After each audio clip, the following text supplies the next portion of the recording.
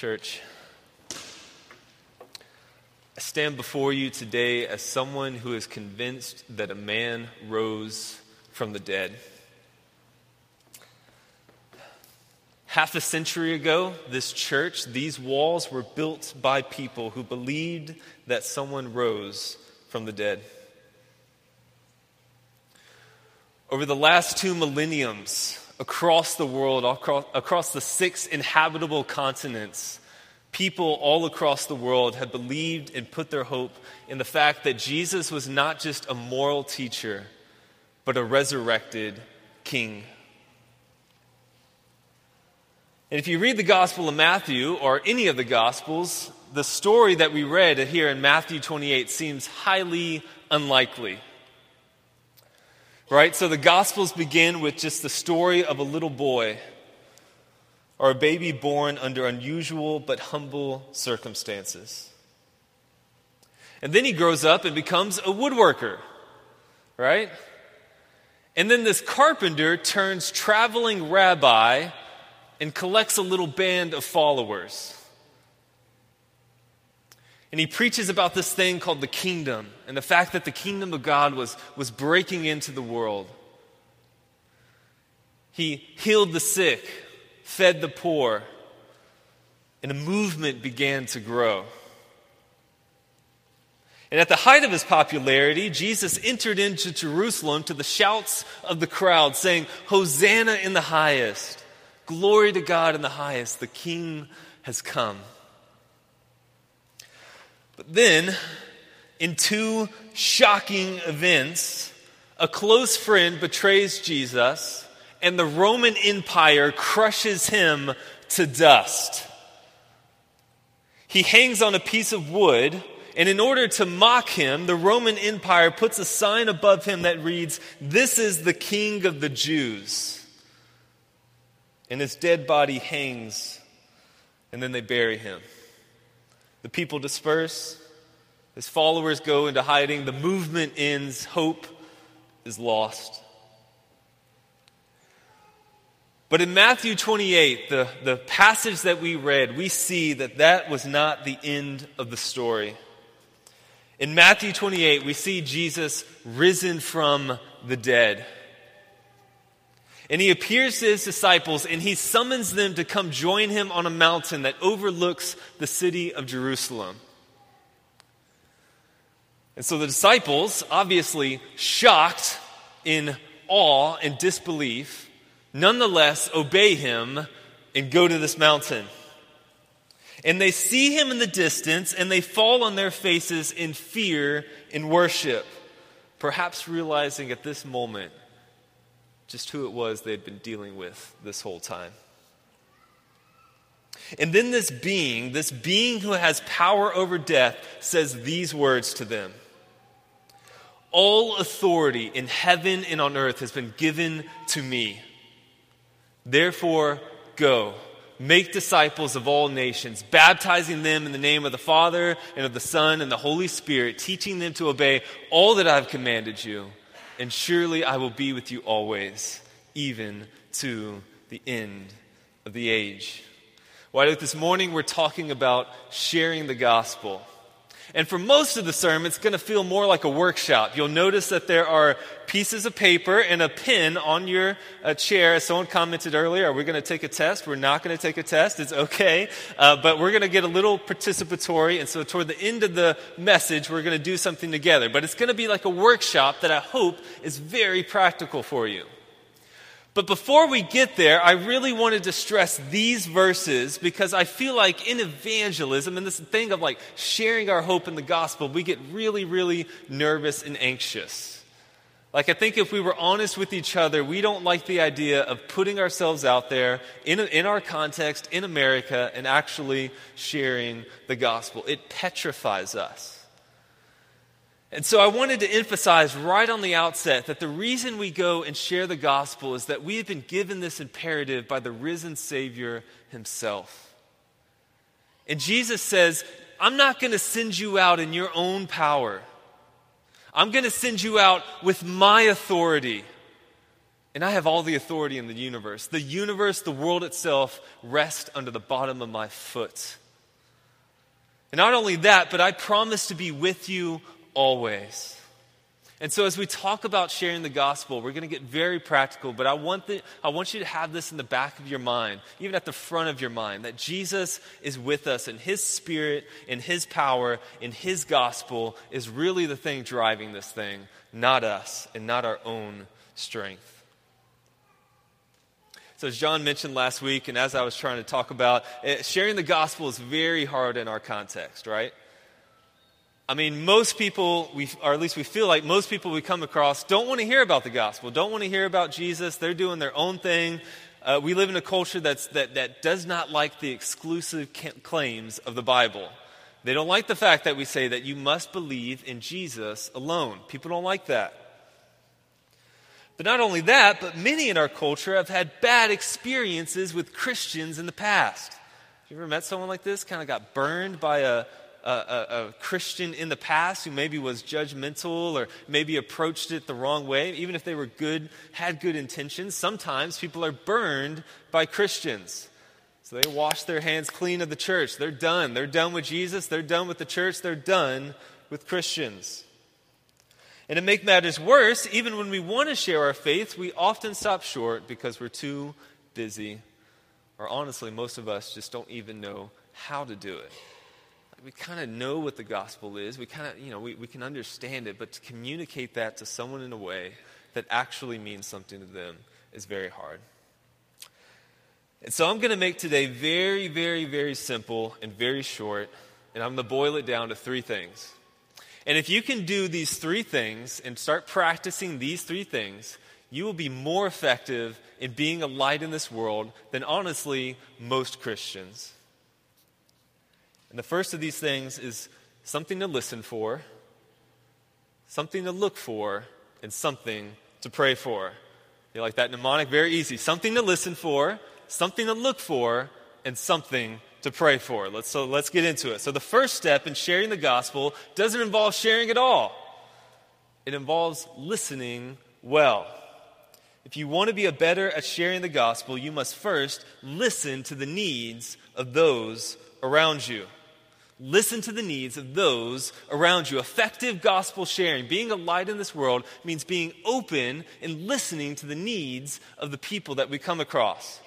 I think this is kind of the problem that we've had in the past, kind of like 90s style evangelism. If you grew up in the church in the 90s, we had a lot of interesting ways to present the gospel. But I think one of the problems we had back in the day is we would just jump right into Jesus before even listening to people. The book of James gives us a really general outline for why it's good to be a listener. He says, everyone should be quick to listen, slow to speak, and slow to become angry. And throughout the Gospels, we see Jesus using this method. In John chapter 3, when he talks to Nicodemus, he lets this guy talk first, and then he shares with them. And then you flip over one chapter in John chapter 4, and he talks with this woman that he meets at the well, and she has a lot to say about their political and cultural climate. And he listens to those things. He asks questions. He wants to get at her heart and what she thinks is important. Just another example, Mark chapter 10, when he talks to the rich young ruler, he asks some questions of him, listens to him, and then he shares. And so if you go to each of these stories and you go and read them, you'll find that Jesus listened before he spoke. And the reason that is, and the reason that we should follow Jesus in that way, is that Jesus cared about people's thoughts. He cared about their questions. He cared about the doubts and the struggles that they brought to the table. And most of all, he cared about what was really important to them. Like, we have an idea of what's important for people, right? You know, we have the gospel. It's the most amazing truth in the world. But Jesus had that too. And even though he had that, he started with their most immediate need, whatever that need was. An old saying goes, people don't care how much you know until they know how much you care. And that is absolutely true when sharing the gospel.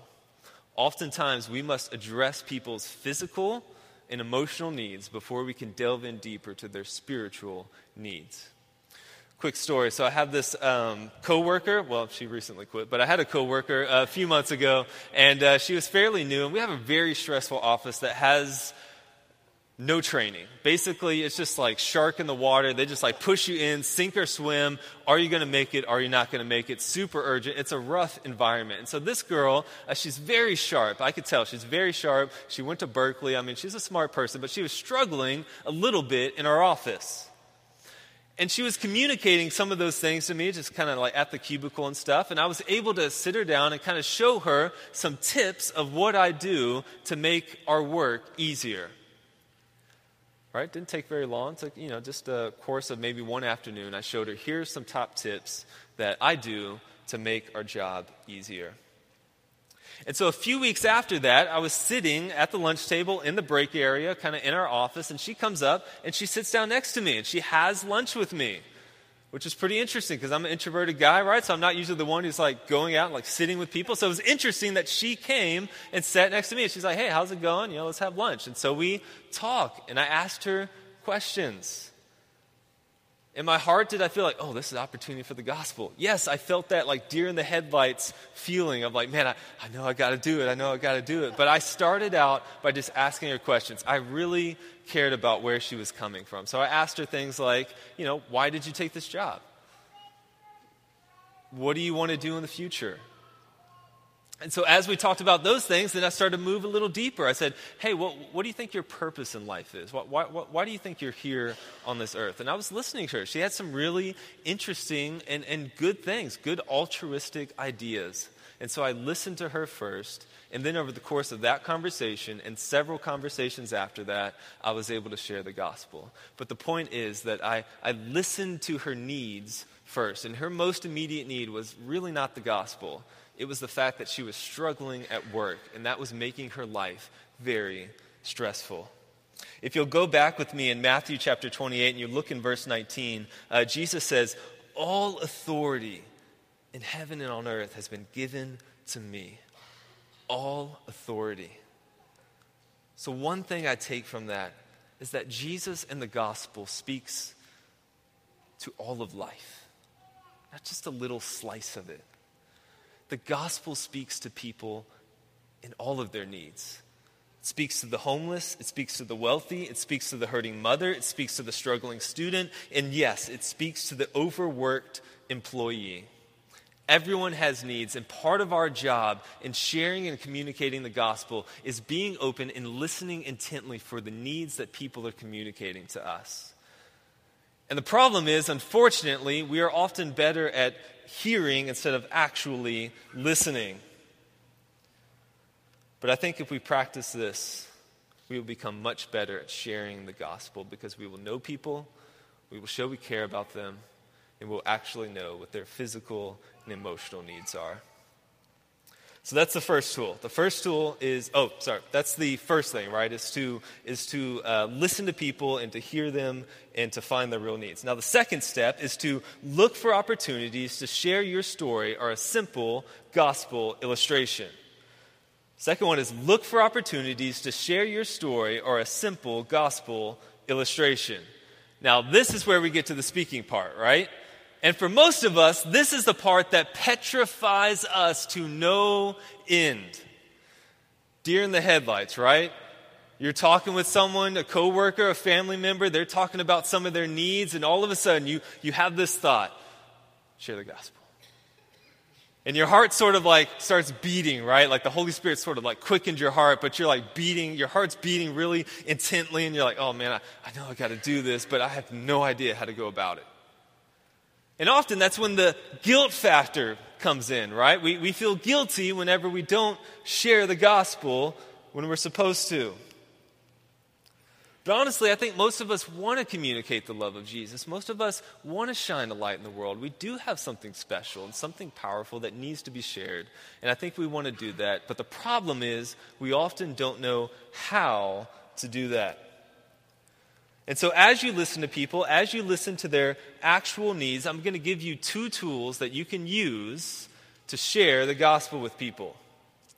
And I think the first tool is your personal story and how you believed in Jesus.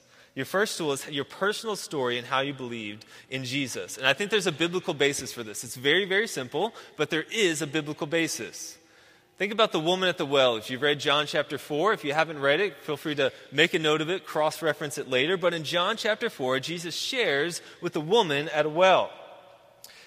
And when he gets done, she goes to her village, and what does she say?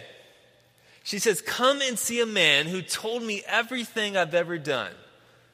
Could this be the Christ? That was her personal story.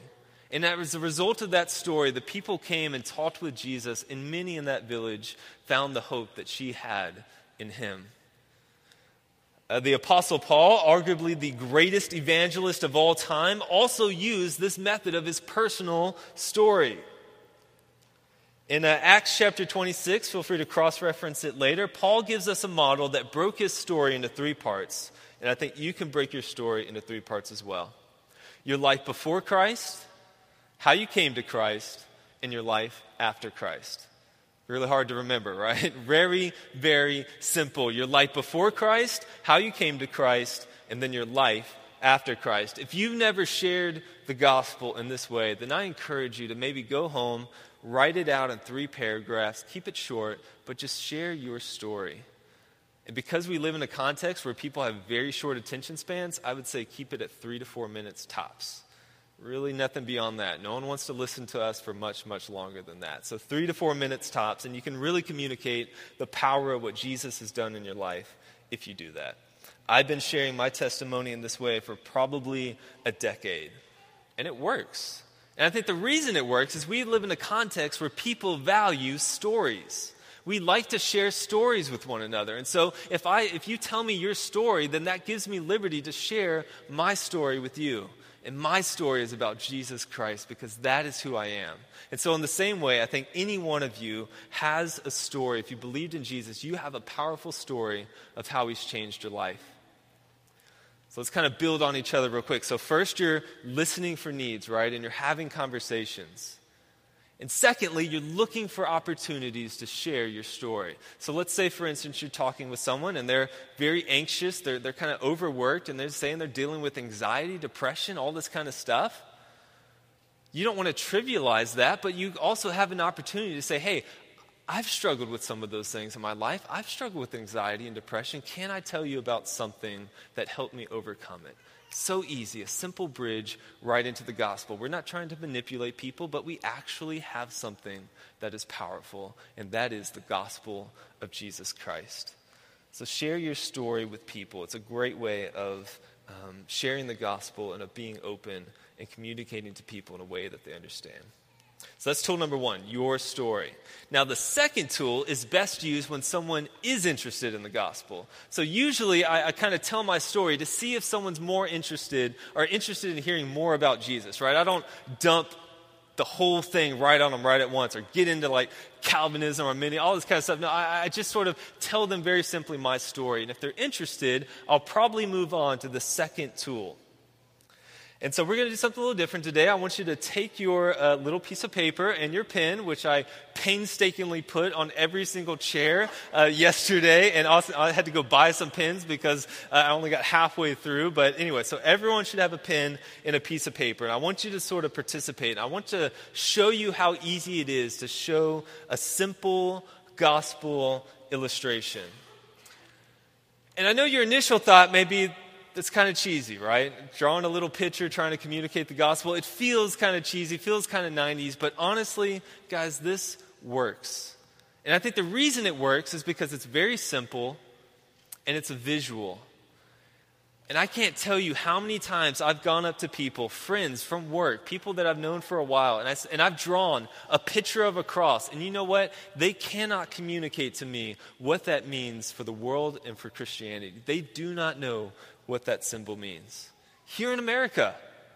And so sometimes I think we assume that people understand and know the gospel, but what I'm saying is we cannot assume that. And so using a simple gospel illustration is one way that I use to boil down a lot of deep truths into a simple way. So don't worry about getting all this the first time. I'm also going to put up a video like a YouTube video where I do this, just sort of like draw the picture so you can practice it a few times. But today, I want you to listen and I want you to draw along with me. I'm going to have it up here. I want you to draw along with me as I share it. All right, we can do that, right? Okay, good. So in the beginning, there was God. There we go. So you can draw a little box of God, kind of top right of your page, near the top to the right-hand side, and just go on from there. So in the beginning was God. And God was the one who created the world. Now the Bible describes God as holy, which means he's perfect. He never messes up. He's perfect in all that he does. But the Bible says that he is also love. And because he is love, that caused him to create the world and to create humans because he loved us.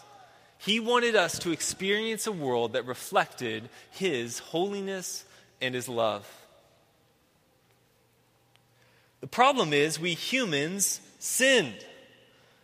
The Bible says that all have sinned and fall short of the glory of God. We mess up. We tell lies. We hurt each other. We were supposed to make this world reflect the holiness and love of God, but instead we made it reflect sin and darkness and pain. The Bible says the wages of sin is death.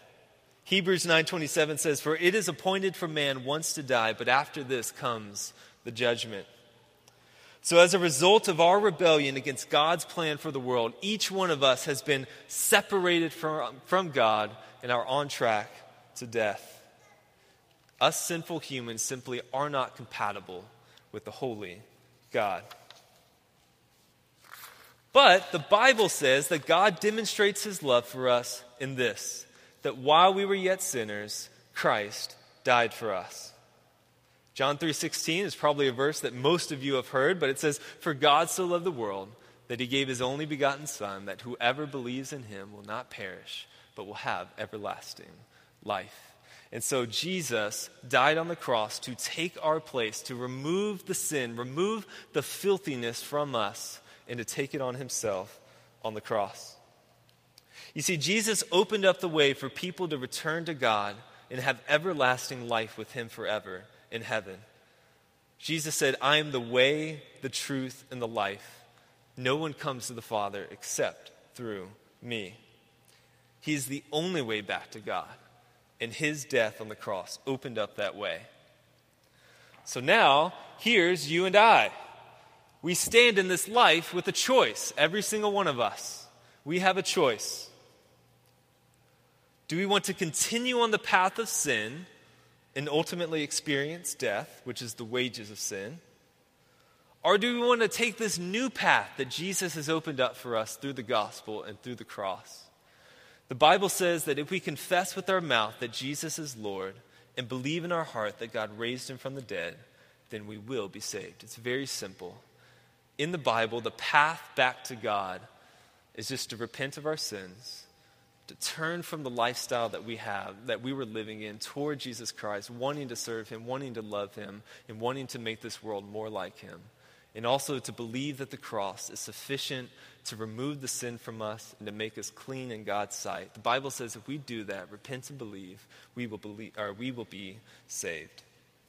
So every one of us has a choice, and we each have to make it individually. So after hearing this, do you want to continue on the path that you're on? Or do you want to start following Jesus toward eternal life? Or maybe do you have any questions about this? Bam. There it is. Now, I added some verses because I've been doing it a while. You maybe don't have to do that if you're just starting out. But one thing I really like about this is that it is very simple, but I think that's the beauty of it, in that it basically outlines all these major concepts in the Bible, the whole Bible boiled down into one picture. And so you can use this to share with people if they're interested in hearing more about Jesus. And then if they're even interested more after that, invite them to church, invite them to community groups. You can be doing that all along the way, but this is just for those simple conversations. All right, so now the third and final thing. So first I said you need to listen to the needs of others. Second I said look for opportunities to share your story or a gospel presentation. And as we draw to a close, I encourage you to, third, pray for the people you come in contact with. Pray for the people you come in contact with, right? So first you're listening, and then you're looking for opportunities. But third, you're praying for the people that you come in contact with. While as conversational and as just sort of simple as I tried to make today, we are speaking about serious issues. Like I try to make it easy and try to make it simple because I don't want us to get too bogged down into like the words and things like that. But the Bible says that we are dealing with huge issues. The stakes are high. Paul says in Ephesians, "For we do not wrestle against flesh and blood, but against the rulers, against the authorities, against the powers of this dark world and the present darkness and the spiritual forces of evil in the heavenly places." And if we are going to be courageous type people who boldly share the gospel in this world, then we need the power of God. And that power comes through prayer. So as we draw to a close, and I'll invite the band back up, I want to leave you with a quote.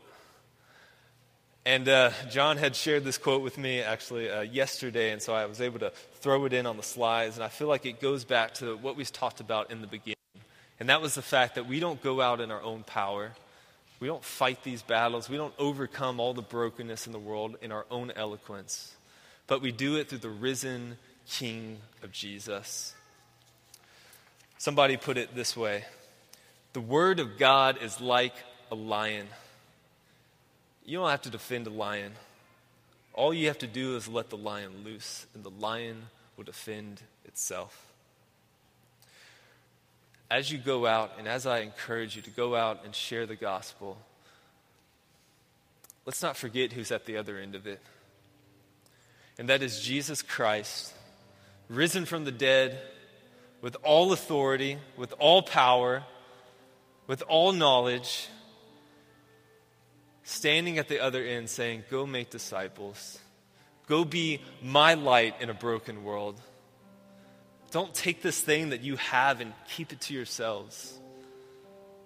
But instead, continue the movement, a movement that started with Jesus and continues to this day. May we be a part of that movement.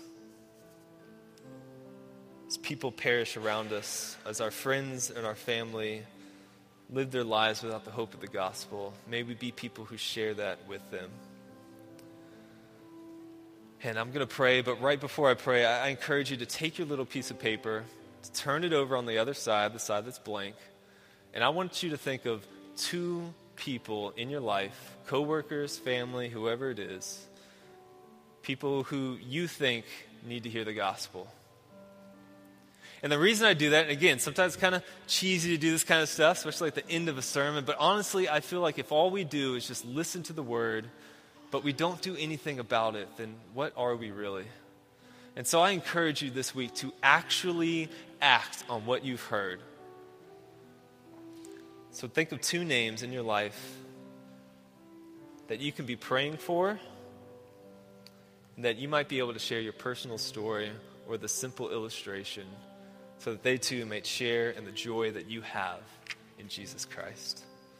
So I'm going to pray over you guys that you would go forth boldly and that you would just continue to live in the hope of the gospel. Dear Heavenly Father, I pray for these people. Lord, we thank you for the gospel. Lord, I thank you that you are the resurrected King.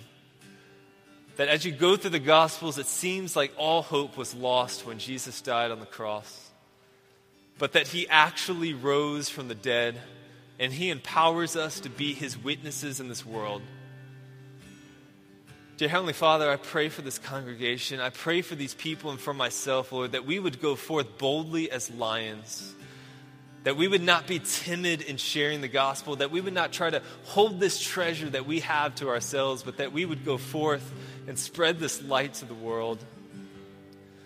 Father, I pray for the names of the people that were written down today and that may be written down tonight, Lord, I pray that they would, that your love and your truth would come on their life and that you would heal their brokenness, and that if they have anxiety from work or if they have maybe deeper issues in their marriage or whatever it is, Lord, I pray that you would go in and that you would heal that brokenness, but that you would also give each one of us an opportunity to share the light of the gospel into their life, that they may be changed in the same way that we were changed.